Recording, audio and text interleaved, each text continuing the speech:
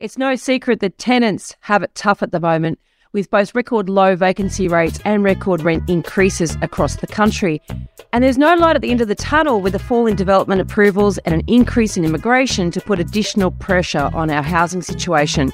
But even when the situation wasn't so dire and the balance of power hasn't so starkly been in the favour of property providers, tenants have often been at a disadvantage when pitted against some landlords. Some states have been introducing legislation to increase tenant rights, but with or without this intervention, the lack of security resulting from short tenure residential leases has long been an issue for those who rent, whether that be by choice or by circumstance. What will happen to tenants' rights now that we have this chronic rental shortage?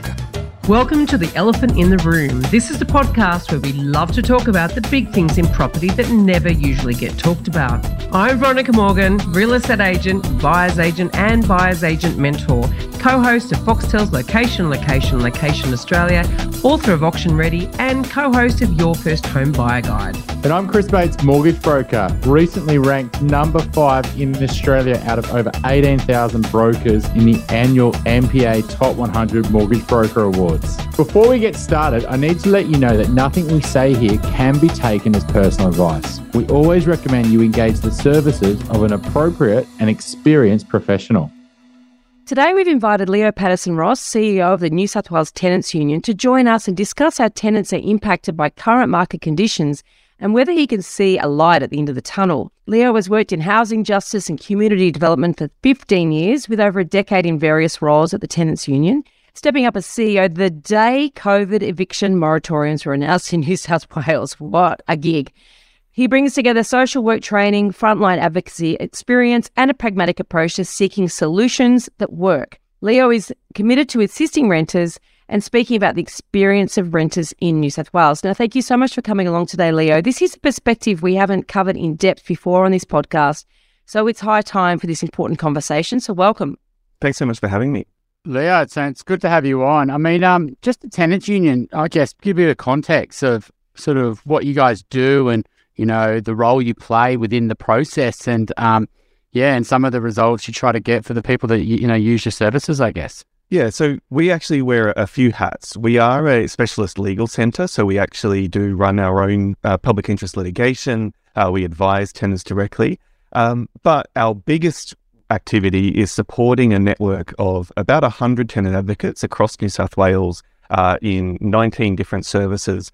And they talked to about 40,000 tenants in the last 12 months about various renting issues. So everything from eviction and rents to repairs and bonds, we see it all. The tenants advice services are independent organisations, and we provide them with training, with legal support, and with organisational support. And then we also are really the key stakeholder in government processes and in the broader community, in media and so on, speaking on the behalf of renters. And so we also hear a lot directly from renters about their experience, even if they don't have a particular legal issue that they're coming for support with. So yeah, we have a few hats that we try and wear all at the same time. That 40,000 tenants that have been assisted in the last, did you say, a year? Yes. Is that an increase or is that sort of normal? Yeah, no, a big increase. We are seeing a lot more calls about rent increases, a lot more about no grounds evictions as this pressure rises. So we had been averaging sort of about 25 to 30,000. It's really shot up over COVID.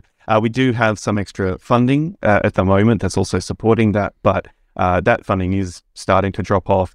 And the client numbers aren't. Well, yeah, I mean, it'd be interesting just for, because we've got people on both sides of the coin here. You've got people who are renting and maybe they're investing elsewhere, or maybe they're renting and they're trying to save for a home, or maybe they're renting out their home to a renter and they're renting something. Renting, you've got to be part of the rental market at some point, and even family members and et cetera. So, or you're an investor and you've got tenants. And so you really need to know the legislation. So, I mean, I guess the eviction sort of process, what is that in New South Wales? And how has it changed, throughout COVID and, and with all these major rent increases, is that really fair when you get a major rent increase and that forces you to get evicted? You basically evict them through a rent increase. So what's sort of the rules of the land at the moment and how they changed? Yeah, so we're talking here about really Section 84 and 85 of the Residential Tenancies Act 2010. So this is the about the third iteration of the kind of modern renting system that started in the late 80s. At the end of a fixed term contract, you can be given 30 days notice, or during a periodic agreement where there is no end date, you can get a 90-day notice. Either way, there is no particular reason that has to be given as to why the tenancy is coming to an end. And so that means that it's very difficult to challenge, and it does mean that some good reasons, or some reasonable reasons perhaps, like an owner moving back in, are kind of bundled together with an owner wanting to retaliate against a rent increase negotiation or repairs. So, some pretty reasonable things get mixed up and get tarnished by this sort of untransparent way of bringing a tenancy to an end. And so really that's the reform that I'm sure we'll talk about in a bit. In relation to rent increases, how this plays out is that we have actually seen people handed a eviction notice and a rent increase notice and told to pick one. And that's the kind of, really distortion of the relationship that having a untransparent approach to evictions causes. Most people, most landlords, and most agents don't actually serve the no grounds notice, but it impacts the relationship because both parties know that it can be served. And so we actually did a survey a few years ago where essentially the longer people had rented, the more worried they were about no grounds evictions because they'd either received one themselves or a friend had or family had. So young renters coming in sort of sometimes had a bit more of a idealistic view and thought, oh, no, well, it's in the contract that repairs are going to carry it out, so of course I can ask for it. But, and look, most of the time they can. It's just this gamble that if a person doesn't want to carry out the repairs, and often in reality, it's that they don't necessarily have the money to carry out repairs. They're over-leveraged, they're feeling a bit desperate themselves. Yeah. And so they put off repairs, and eventually find someone who isn't asking anymore.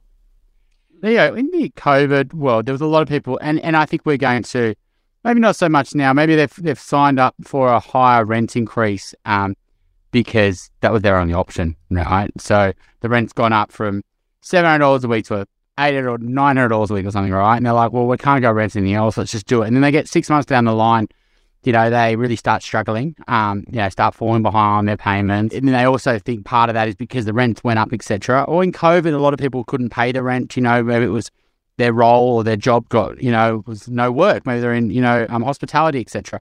And they damaged their credit file, their rental property file, I guess, not so much their credit file. Are you seeing a lot of people where in this tight rental market that they get evicted, either it's through they can't afford the rent increase, or they're late on their arrears, they get kicked out with tribunal or something, that they can't end up renting something else because their rental history is tarnished. And really it wasn't their fault per se. It was just the circumstances they were put in because of COVID or because of the rent increase or because, just something else in life. Do you find that they're slipping through the gaps and, almost they're basically having to become homeless or moving with family or friends because they've just had that really traumatic event that they have really damaged their file for a number of years? Yeah. So look, it's tricky, right? Because if you were renting at a relatively high level and maybe your income dipped for a bit, but it's sort of back on par as it was before, even with that mark against you, you might still be seen as a less risky proposition than someone with half your income but a clean record. Right. And so these are the kind of decisions that a property manager is making when they're looking at all the applications. They're judging all the applications against each other. And this is one of the sort of flaws, I think, actually in our system, is that we've turned it into this competitive process where rather than assessing an individual on their ability to sustain the rental, on their likelihood of breaching, we're actually comparing against sometimes hundreds of other people. And that means that sometimes judgments are made, and to be fair, a property manager trying to assess 100 applications, that's a huge job. So they're looking for the ways to slice and dice that pile to get a good result for their landlord, but without spending 6 months, making a decision. So people are having a mark against them. And then there's this question, okay, well, if you're in the databases because of that, but actually you're still generally a pretty attractive proposition, how much value are the databases bringing? They're an indication of potential risk, but there's actually, I don't think that we've seen good evidence that they're necessarily that predictive of how well a tenant is going to go, because obviously someone might never have been in the database and things can go wrong.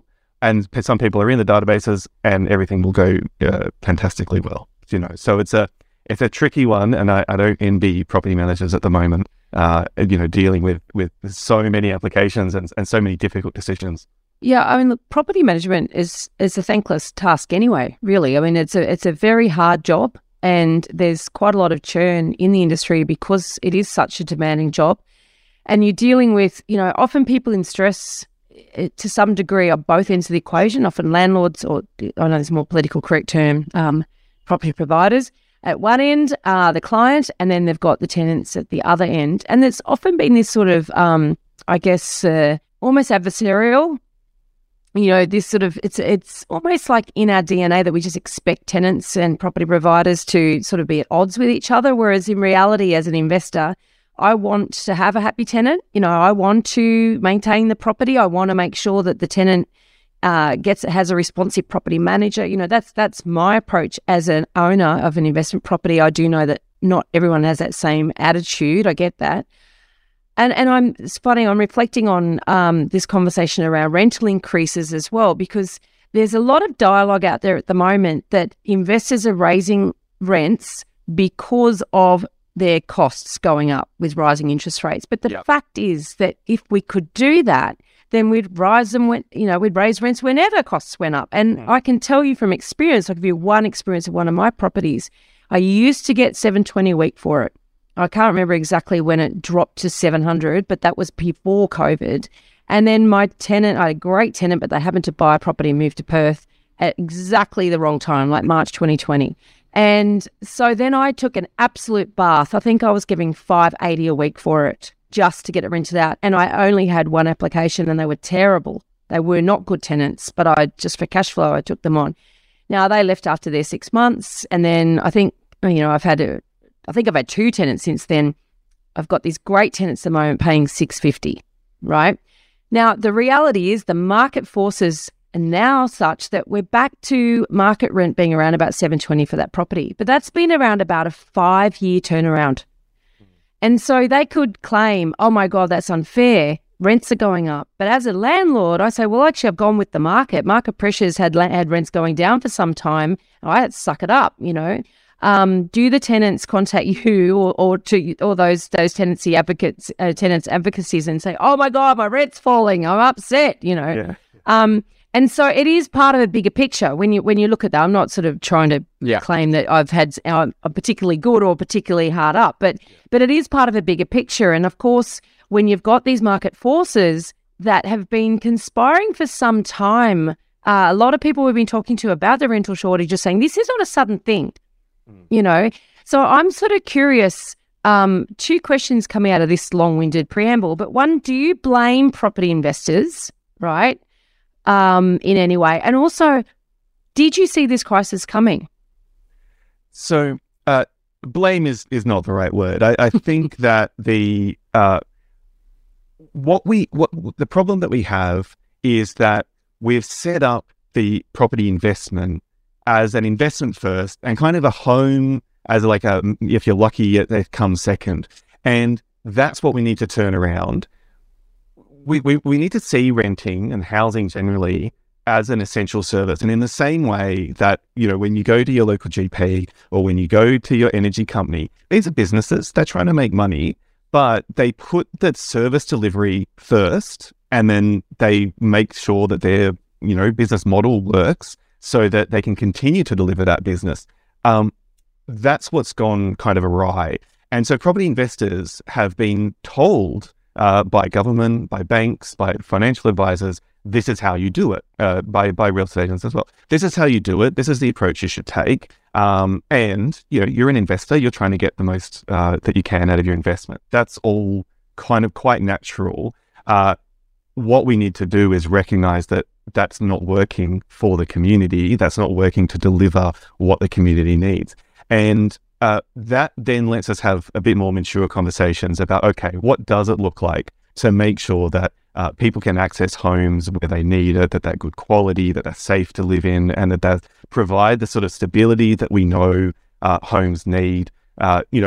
Just at a mental health level, there was a good study a couple of years ago now that showed that an owner-occupier who stays in place for 6 years is, if that's the baseline for mental health, tenants need that 6 years to be at the same level. The average tenancy in Australia is about 18 months. So you can imagine the pressure just on your sort of well-being of moving 4 times, in that same period. So we need to have these kind of conversations and say, what are we trying to achieve here? What's the actual outcome that we want? Do we agree that it's homes for people?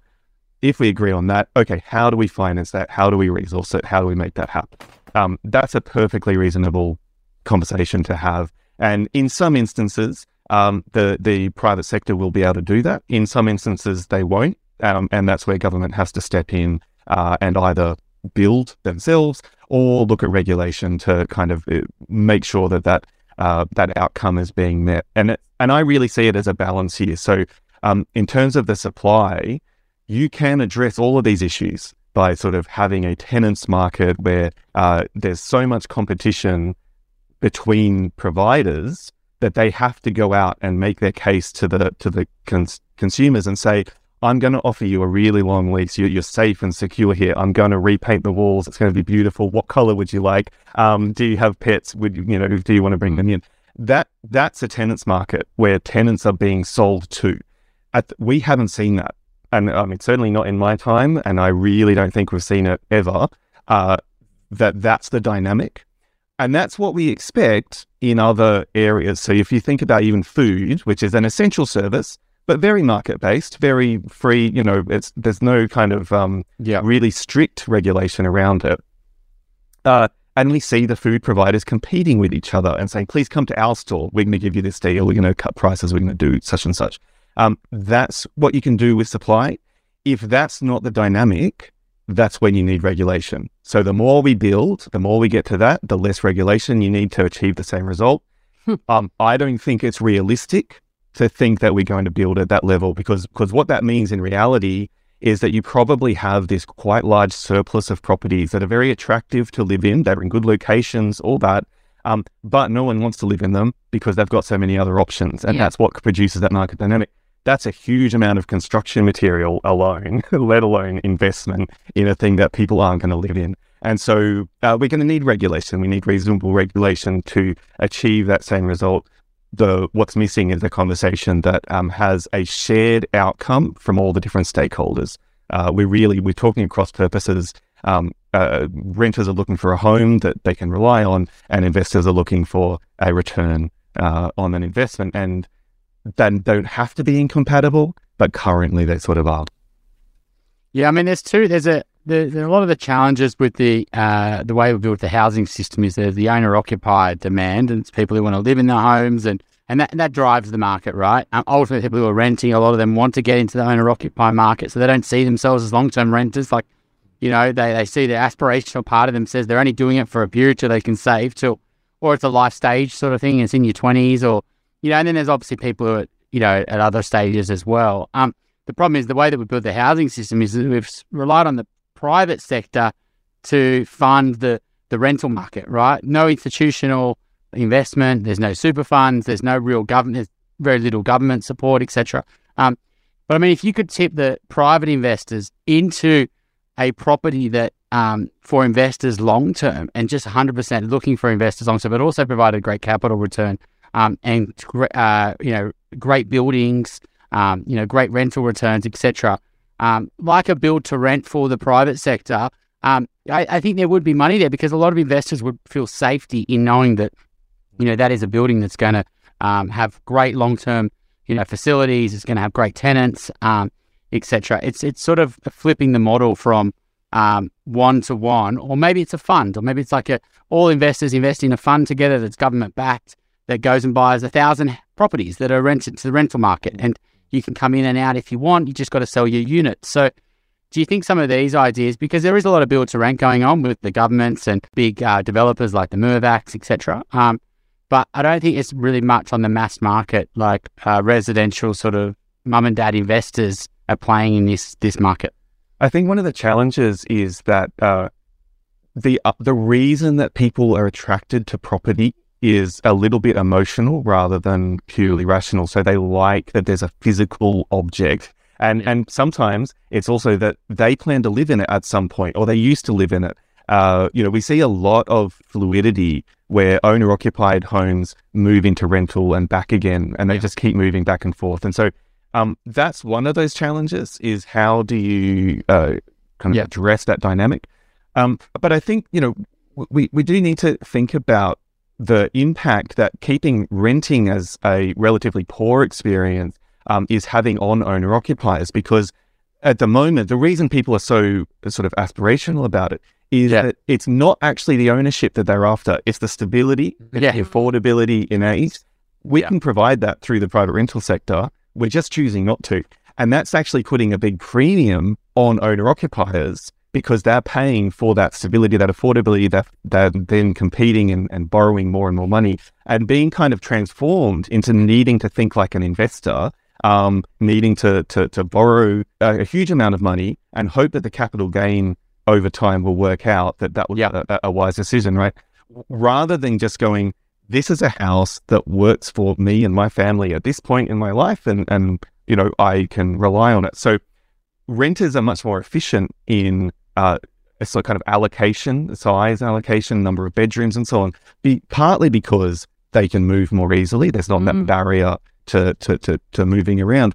And so that's actually something we should encourage as well. There's an interesting sort of dynamic or argument in places like Switzerland, where they actually see that a really high renting population is an indicator of wealth, that they see the cities with high renting populations being the places where the wealthier people are living, and the owner-occupiers are in the regional, rural areas. And they have a very different kind of cultural take on what it means to be a renter, and that then drives a lot of their sort of different policy decisions. Do you know, one thing that's quite interesting I found in Sydney, for example, if you look at Potts Point, Rushcutters Bay, Elizabeth Bay, that little peninsula there, that now I'm pulling this out of my head, so I don't have my finger on the data, but over the last 30 years, I read somewhere that as a locale has experienced the highest amount of capital growth, right? And so that contradicts a whole bunch of assumptions and myths around property. One of those myths is that apartments don't go up the same rate as houses because it's predominantly unit stock there. Another myth is that you need to have a higher proportion of owner-occupiers in an area for that to happen. But actually in that area, something like 60, it's around 2/3 rental. So it sort of flies in the face. But what it does have, it's obviously proximity to the city, proximity to the harbour, high degree of desirable lifestyle and transport, but also very established stock. Like there's not a lot of new builds in that area because it's quite dense, and it's been obviously developed over a long period of time. So it throws in the face. But in reality, what's actually happening there, because there's a very high income level of people that live there as well, there's also quite a diversity of stock, but you've got some of the most expensive apartments in Sydney are there. So you've actually got there as a little microcosm within Sydney of effectively not acknowledged, but effectively what you're talking about in Switzerland. So we do have it here. We do it, but we don't discuss it or acknowledge it. So that's an interesting one, isn't it? Yeah, and look, I mean, Mosman is actually more than 50% renters, or very close to 50% renters. Like there are these sort of counter examples where because of the closeness to the city, because of the amenity, it is attractive for renters. And ultimately, we are talking about that supply and demand feature. So if you make a place something that is accessible, that people can actually find a home in, they're going to come there, and it is very likely to attract capital growth and probably rent pricing as well. I mean, Sydney is an interesting one because unlike a lot of other cities, we haven't really maintained, and there's certainly been a shift even within Sydney, of the inner city being something that lower income households were living in it, and higher income households were further out because you could get bigger blocks, you could get bigger land. And we did see that very briefly during COVID, that the people did leave the city, and it became less attractive. And we then saw, pretty decent rent decreases as a result. But it's interesting that we also have a different approach to it, how a lot of other cities around the world have gone, where that inner city has become more and more for higher incomes rather than lower. It's interesting what you're just talking about there, Leo, in terms of what happened in COVID in the inner city Sydney, and I know Melbourne had the same issue, probably Brisbane did too, where people effectively evacuated the city in many ways. And obviously there's a lot of overseas students as well that went back home, a lot of hospitality workers that moved home, and the vacancy rate in inner city Sydney, I think, hit something like 13% at one point. Now, obviously, that's reversed quite significantly. But, it's back to this sort of idea about our system and how we actually support the provision of housing, because individual landlords or property providers or investment property owners, they cop the hit, right? There's a moratorium on renting, on evictions, so no one could turf out a tenant if they weren't paying. But if the tenant left, or even if they weren't paying, the owner of that property had to find a way to manage. Now, thankfully, interest rates, dropped down to the official rate was 0.1%, whatever. There was some support in that regard. But, in terms of who bears the risk for providing these properties, that individual owner is the one sucking that up, right? And the tenant's able to go, you know what, there's a key, see you later, with very, very little cost to them. And I get that. I'm not saying, those terrible tenants and those poor landlords, I'm not saying that, but I'm just talking about the inequity that sometimes the pendulum swings from the tenants really being hard done by right through, and that was a great example of really, I guess, the susceptibility to things like that happening, and then the owner of the property is the one really bearing massive financial risk there.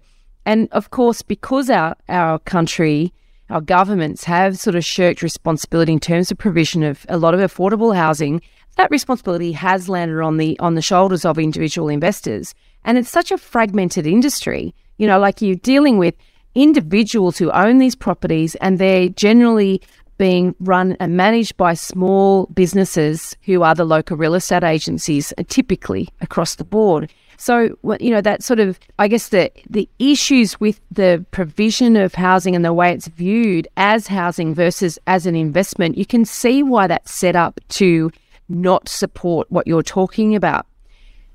So are there answers that you think are on the horizon? I mean, do you think the build-to-rent sector, for instance, is going to help turn that on its head? I mean, what do you think is going to be required to change that? And is it dead in the water? I mean, is it basically our pipeline so small and our demand for rental property so large that we can't see this being resolved for decades?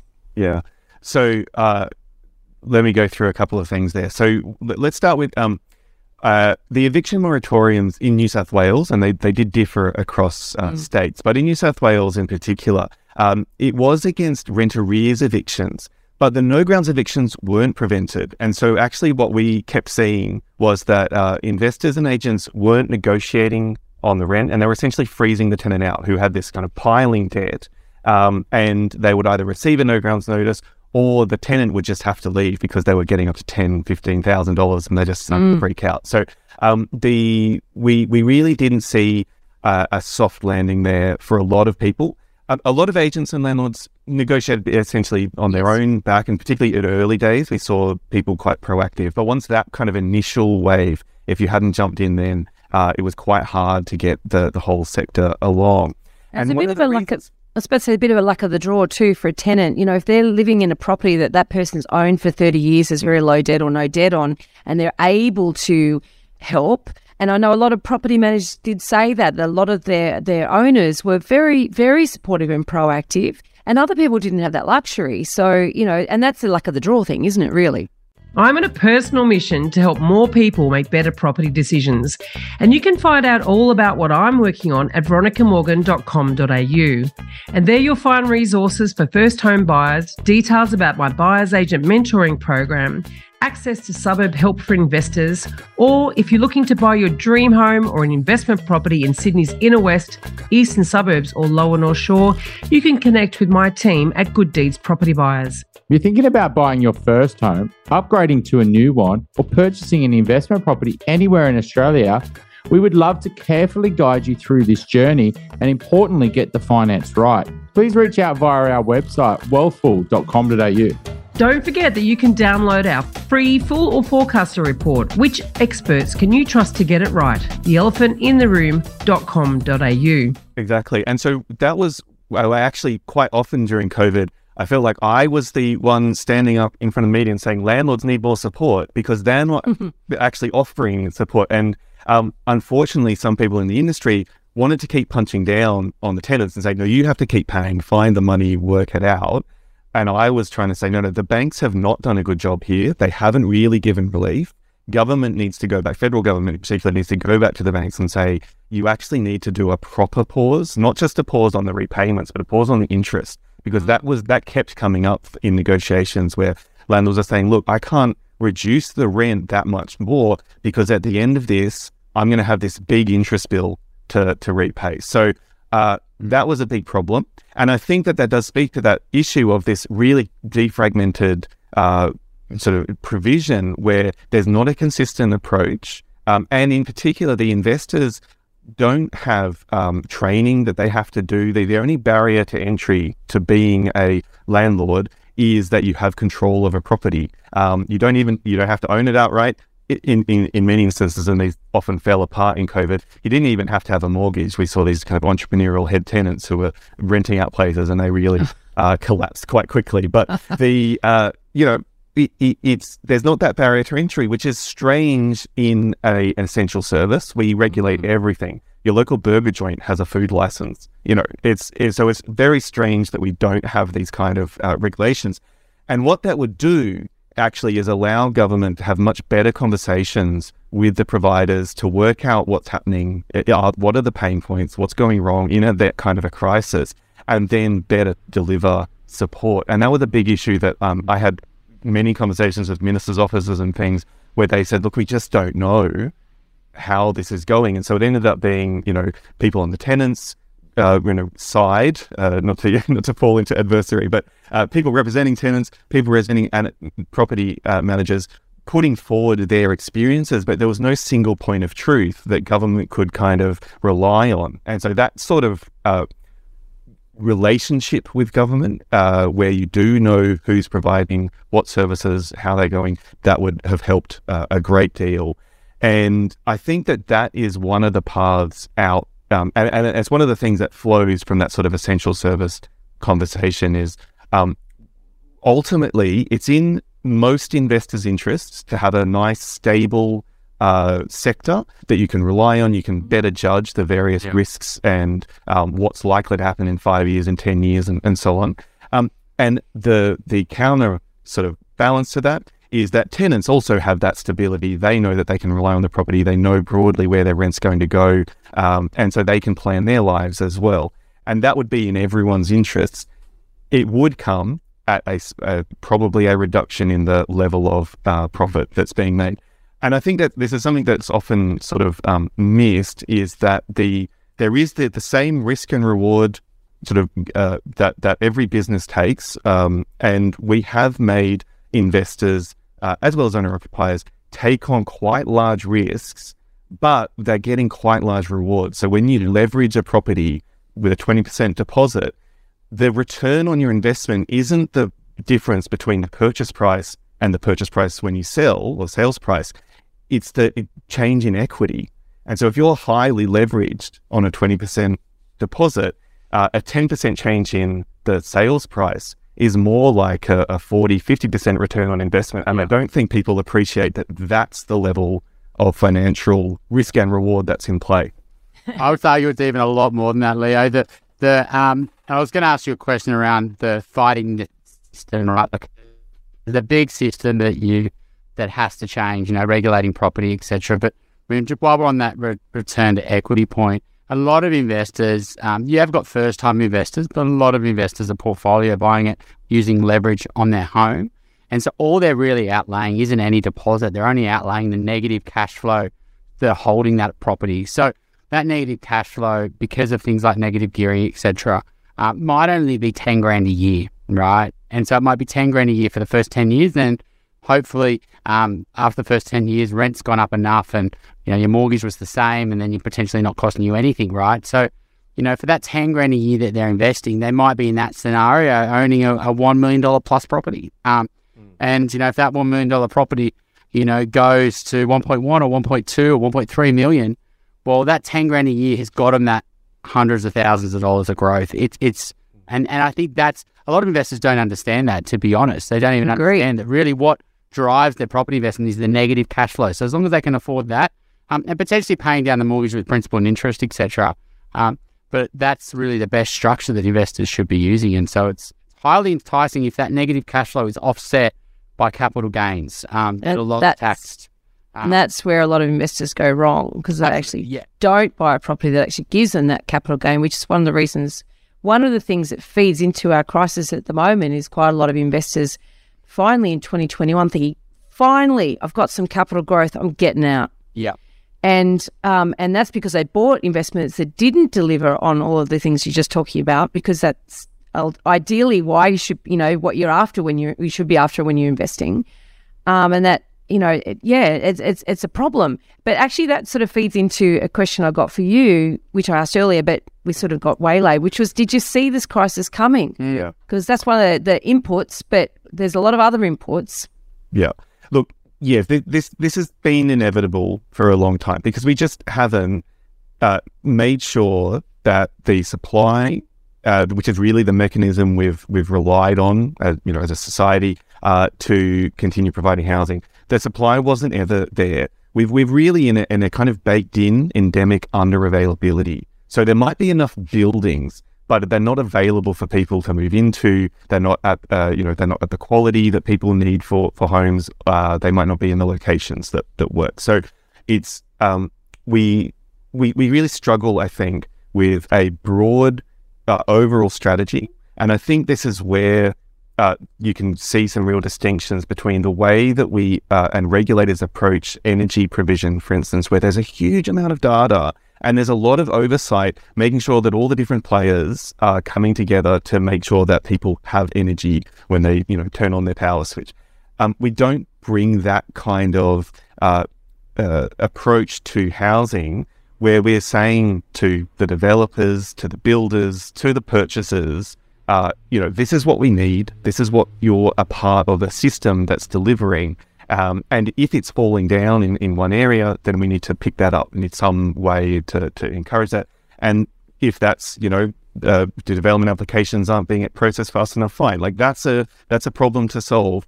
It may not be that that's the actual issue, in place. We need to pour some money into a builder's hands to say, look, we've got this empty land. It's not yet commercially viable. So government's going to chuck in some money to make it viable to actually start building. Or we're going to look at the density in different areas. There's some very strange, when you look at kind of a density map of Sydney, there's some very strange areas that really are not performing, that it does not make sense until you consider that it's not actually a rational system that's aimed at delivering housing to people. Can you give us some examples? Well, I live on the North Shore of Sydney and most of my area. So I live in a townhouse, for instance, and I think that's one thing that we haven't really encouraged enough in Sydney, the sort of missing middle. You don't have to do, and there's a lot of residents around here who are very worried about big apartment blocks going up around transport hubs and so on. They feel like it's going to overload the system. But the problem is that some of the people raising these issues are living a couple of 100 meters away from a train station in a massive mansion, and we're not seeing the kind of usage of this land to be a row of townhouses. And I can tell you, I spent the first half of COVID in an apartment, and the sort of since kind of 2021 in a townhouse. The townhouse is so much nicer, and it's a perfectly kind of great place to be. So I don't think we should be worried about these kind of middle things that would ease a lot of pressure on the development needs that people don't like as much, the really huge apartment blocks. So are you suggesting we should be knocking down mansions within a couple of 100 metres of the station? We should be considering what's going wrong in that they're not being used effectively.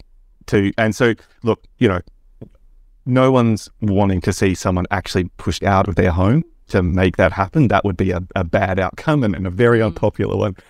But, when a property becomes vacant for some reason, I think there should be a discussion about, well, why isn't this going to be incentivized? And it could well be with, financial contribution to make it happen, but incentivized to ensure that it's helping deliver. Because otherwise, what we keep doing is building on the very edges of the city out west, and there's not the kind of support, there's not the train links, there's not the community infrastructure that supports all this new building out there. And so then it's not a pleasant place to be, and people are kind of feeling trapped. They are right up against their neighbours, and it hasn't been designed in a way to facilitate that. So, they're not building in a decent backyard so that you might be up against each other sideways, but when you're up against each other from all sides, it just becomes this sort of cloying. And it also means that we're experiencing the heat impacts, particularly in Western Sydney, of so much construction, so much constructed dwellings and not enough greenery, which is where, I've got trees, it's a pretty dense kind of group of housing, but we've got trees, we've got greenery, I've got a decent view out the back. It's a nice place to be, right? We can achieve that for everyone when choosing not to at the moment. It's sort of interesting because, I live in Newtown, which is very dense and in terms of small houses, not a huge amount of apartments.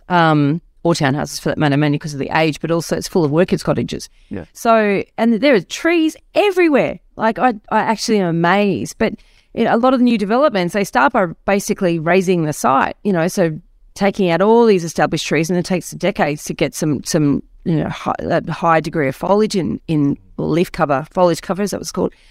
In an area. But there's a lot of infill sites as well that, like you look at Mascot, for example, that was all industrial land, and it's been, there's a lot of apartments there. I'm not in a rush to get in there or encourage any of my clients to buy in there either, for that matter. But there is that type of development around. And I think you mentioned earlier about the quality of development, the style of development, and, the appeal of a lot of what has been developed. And obviously, we want to get some people on the podcast in coming months to talk about the quality of developments and has that been changing certainly since we had our building commissioner in New South Wales as well. So I hear you that there's not that overarching. The state government does put in place, development control plans. Is it LEPs? No, DCPs. I can't remember which was which, but and then, of course, they hand that to local government. And there's all this argy-bargy because local government's arguing against, what the state wants to achieve, and there's lots of penalties and whatever. But we see a lot of that conflict and none of the cohesion. So I 100% agree with you. And then that's just state-based, let alone national. So, have your priorities changed, in terms of tenant advocacy with this rental crisis? Because I would imagine the problems have changed. So, to a degree, but really, like I said, this has been coming for a long time. We've been in various levels of crisis for a long time, and the basics of the problems have been the same for decades. And so, largely, no, because one of the big problems we have, for instance, is the no grounds evictions, the way that interacts with anything else you want to do with regulation means that if you do it, it won't be effective. So, New South Wales brought in... Right. It's like the get out of jail clause. Is that what you're saying? Exactly. It's the ultimate trump card. And it means that you bring in place energy efficiency standards, or we brought in place minimum standards for some habitability things. If you can be evicted or even you are scared to bring it up, so it's not even that you get evicted, it's just that you're worried about the possible implications, then it undermines those rules. And this was back in 1975, the Whitlam Poverty Inquiry that covered a whole lot of stuff. There was one particular element of that, which was the Law and Poverty Inquiry that Ronald Sackville, who's now on the Disability Royal Commission, he essentially designed our modern renting system. They had 37 recommendations about how to address the law to prevent deepening poverty, to address some of the imbalances. He interviewed all sorts of people, and he came up with 37 recommendations. Pretty much every state and territory in Australia took up 36 of them. The one that Sackville said, you have to do this one, otherwise everything else isn't going to work, was the one that we didn't do, and that was removing no grounds evictions and replacing it with a set list. So in 75, Sackville said, owner move-in, significant renovation or change of use, and obviously breaches and so on. These are the reasons that a tenancy, it's acceptable to end it. And we didn't do it, and unsurprisingly, the relationship has been pretty rocky. But within that, we've been trying, governments have tried different things to improve it. And we're starting to see them, I think, recognize that you actually can't achieve the other outcomes that you want if you don't address this sort of very basic relationship setting item, because you're just not coming together as partners to negotiate. Leo, is that sort of your mission statement is probably to change that one thing, and then you start to change other things after that? I mean, I guess it's a bit frustrating when you're in a system and you can see the imbalances. You can see that, we had yesterday, the Labor government came and changed rules around superannuation, right? Like, it's easy pickings. When they went to the election to try to change negative gearing and CGT, and given there was lots of other policies that they were also trying to do at the same time, which were, pushing votes in different directions. But, they're probably not brave to go back to the property market again, right? But they're brave to go and change super. And so I guess is it when you're fighting the system and under the unregulated property market, which gives so much benefits to the banking sector, which is a huge part of our superannuation sector is invested in the banking sector. You've got the construction sector, the jobs, the state government, the federal government, the finance segment, etc., all benefiting from that world. And we've got a huge migration, and we want to grow. So we need to lower the, reduce red tape around transactions, right? Make it easier to transact, make it easier to build. Just keep building, because that's where the profit is. And then you get these tenants that are left behind along the journey. Is it sort of you to say, well, I'm not going to try to change the system because the system has got too many, conflicted interests. But if I can change this one thing, that would dramatically increase the benefits for tenants, and then I can start chipping away at other challenges. Is that sort of the way you guys are attacking it, or Yeah, essentially. I mean, I think we often are operating at a few different levels. One is the specific kind of regulatory questions that come up from time to time. So, rent bidding, the privacy laws, and we're always going to try and give our best advice on how to address these things, with the proviso that yes, it's going to be less effective if you haven't done no grounds, and government workers in particular get sick of hearing it, but it is just the way that it is. So we try and craft solutions that are going to work, that are at least going to make a difference, even if it doesn't go the whole way. It'll improve things. It's a step in the right direction. I think that the other part is talking about some of these kind of cultural concerns, the way that we think about renting, and so trying to show, to demonstrate that people who rent are real people. We've got these homes. We value our homes just as much as everyone else. That changing that kind of attitude then makes some of these other conversations much easier. And it can be tricky sometimes having those. They're very big and immovable things, kind of cultural values. But that's part of our work, is to actually address that conversation to try and then have other things put in place, like the reasonable grounds, because it does just become much more irresistible once you accept a shared value system. And so, I mean, we are certainly talking a lot more about rent increases than we have in the past, because the sector and a lot of economists get very skittish about things like rent regulation, which is understandable given some of the academic literature, understandable given the kind of incentives. But, we are one of the few, very wealthy nations that doesn't have forms of rent regulation, and certainly one of the few that won't have a conversation about it. And when we're seeing increases of 30-40% in a year, it just becomes a bit sort of silly not to at least have a conversation about it. That's true, but if you're talking about 30-40%, is that coming off a rent that has been decreased through the lockdown period, though? Do you know what I mean?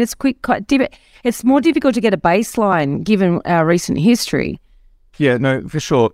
In the inner city, there were rent falls, but actually on the fringes of Sydney and definitely in the regions, there was no noticeable rent drop. And actually, they're the ones who are being hit hardest with rent increases at the moment and over the last couple of years. So we can say very confidently that if you're in a regional town and the rents have increased 30%, that has not been coming off a lower base.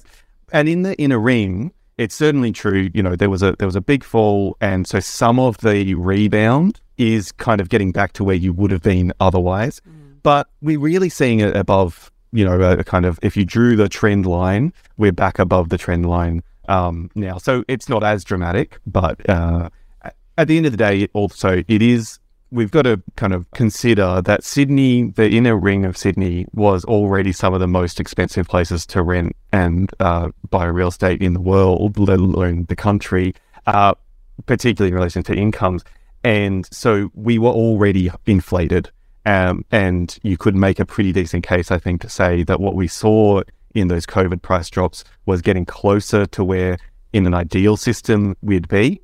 The issue, though, for investors is that they're not calibrated for that level of rent. They're calibrated for a higher level of rent. And so it's got to be a relatively sort of calm process to get to a rent level that is working for the community, but also works for the calculations of how investors are approaching things. And almost certainly that means price falls on purchases in the end, whether it's slow and we just let inflation take care of it. But Well, that is a problem too, because of course, whilst investors might like to think that yield, we definitely do not encourage people to buy property for yield. And one of the reasons is because there is actually no correlation between the sale price or the purchase price and the rental, as opposed to commercial real estate where there is a direct correlation between those two things. And so, Chris was saying earlier before that, that really an investor needs to approach a property investment through a cash flow lens, but that the temptation there is to look at yield as being the most important metric, but it's actually not.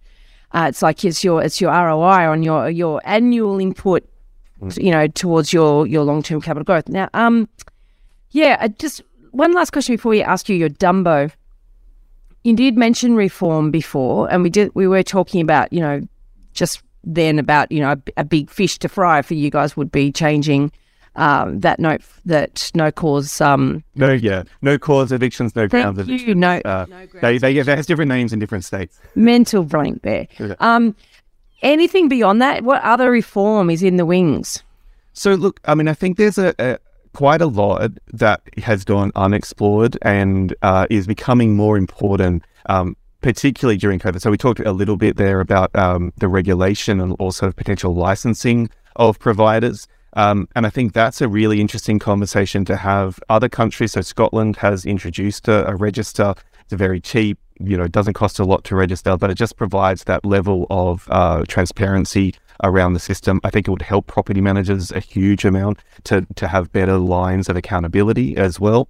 But probably the big one that's really coming up at the moment is the application process. This is functionally unregulated, and that means that property managers are left trying to work out what does it mean to act in the landlord's best interest in running this application process, and that means that they can be quite susceptible to a prop tech coming along and saying, hey, we can get you the social media data on these tenants, and wouldn't that be useful in a risk assessment? And then the agent has to say, well, I don't know how I feel about this, but if I consider that I have to act in the landlord's best interest, well, maybe I should get the data. It might help. So we have this area where it's very unclear, I think, for property managers what their real responsibilities are, what's the best approach. It means that dealing with people who aren't tested, who aren't necessarily regulated, and it hasn't been considered if it's a net benefit. And it all feeds into this really competitive process where, again, you might be taking in 100 applications, you're comparing them all against each other, which is a huge amount of work. It would be much more efficient to have one application who you consider, is this person appropriate for the property? Can they afford the rent? Do they meet the criteria? And if you're going to say no to that person, why not? What's the reason to refuse? And that would reduce the workload for property managers. It would also increase the transparency, the understanding from renters of why they might have missed out on a property and so on. And it would just give everyone a much greater sense of what the process is, what they can expect, and then we can better test new innovations that might well help. There's really useful prop tech from a direct tenant's perspective. At the moment, it's not feeding into a helpful process, and so it feels very invasive and it feels very cumbersome. But there are potential there for wins on both sides. So I think that's a big area that we'd really like to have a conversation about. Interesting stuff, because obviously, like with anything, any efficiency or any new technology that's going to make life easier, the regulators are always behind the 8 ball in terms of, well, what are the implications and how does this need to be regulated? And if so, so that is an interesting one. And you can see the temptation just from pure business efficiency. Forget trying to necessarily look after the owner's best interest, which of course they need to do, property manager needs to do, but just they're also they're in a business, like if I had 100 applications, I'd be wanting to look at ways to simplify and streamline that too, Otherwise, you got to do it one way or the other, whether you use, a device or a prop tech to do that or not. But yeah, I hear you. And it's quite funny because I listen to the prop tech podcast every now and then, and some of the solutions for various problems, I think, oh, that's a very elegant solution, really fully understanding, the problem. And others, I just screaming it when I hear, yelling. It's like yelling at the television, it's like, no, you just got it wrong. But anyway, have you got a property Dumbo for us, Leo? So I've been thinking about this. I think that there's been a few examples of this, but there was one just last week, so I can use one in the news, or I can talk to one that kind of I experienced myself but wasn't as bad. And that is not listening to renters reporting problems. We saw in the one I'm referring to is a person had spent about 3 years saying, I think the roof is a problem. I think you need to get this roof fixed. And then last week, the roof collapsed on a person sleeping in bed. And there's this awful picture of just tiles, plastery, on top of this person. My God. And now that is, comes from, and the agent had been saying, I've been reporting it like that, trying to get quotes and so on. But it comes from this sort of inaction that there's just not an urgency when a person reports a problem, partly probably because the cash involved in fixing a roof can be, pretty excessive. But it means that they then put themselves in the line for some pretty severe personal injury, but they've also got to fix the roof probably at a much greater degree than they would have otherwise. And so my personal example was a balcony where we had said the same thing. We kept saying, look, the wooden's kind of started rotting away. We can't really use it. You need to address this. And eventually it did collapse. Luckily, no one was standing on it. No one got hurt, but the risk was absolutely there. And so listen to renters. Effectively, people renting your home are kind of property guardians. They are caretakers, and everyone is better off if that property is in a really well-maintained state. Oh, 100%. And I love a tenant that brings things to my attention, because I do know that you leave things and they get worse and they get more costly. But the risk, the personal safety risk there is just appalling. I mean, that's just horrific. I'm hoping that person wasn't injured, the one that had the roof collapse on them. I think not so significantly they won't recover, in time. But it was, there's certainly, there is a real chance of a personal injury. PTSD, the trauma, like having it. I mean, even just the legal side of that for the landlord, right? If there is evidence that the agency has told them multiple times that they need to get this fixed. They have the property manager's tired, right? Like they can't only hound someone so much. And yeah, I mean, there must be some type of legal ability to sue that landlord, right, for not acting ethically and taking care of their tenants. And so I think that's the other thing is that people always need to be careful of, is that something does go wrong, you're opening yourself up where insurance companies won't protect you, right? Because, so, yeah, that's a great Dumbo. It's good.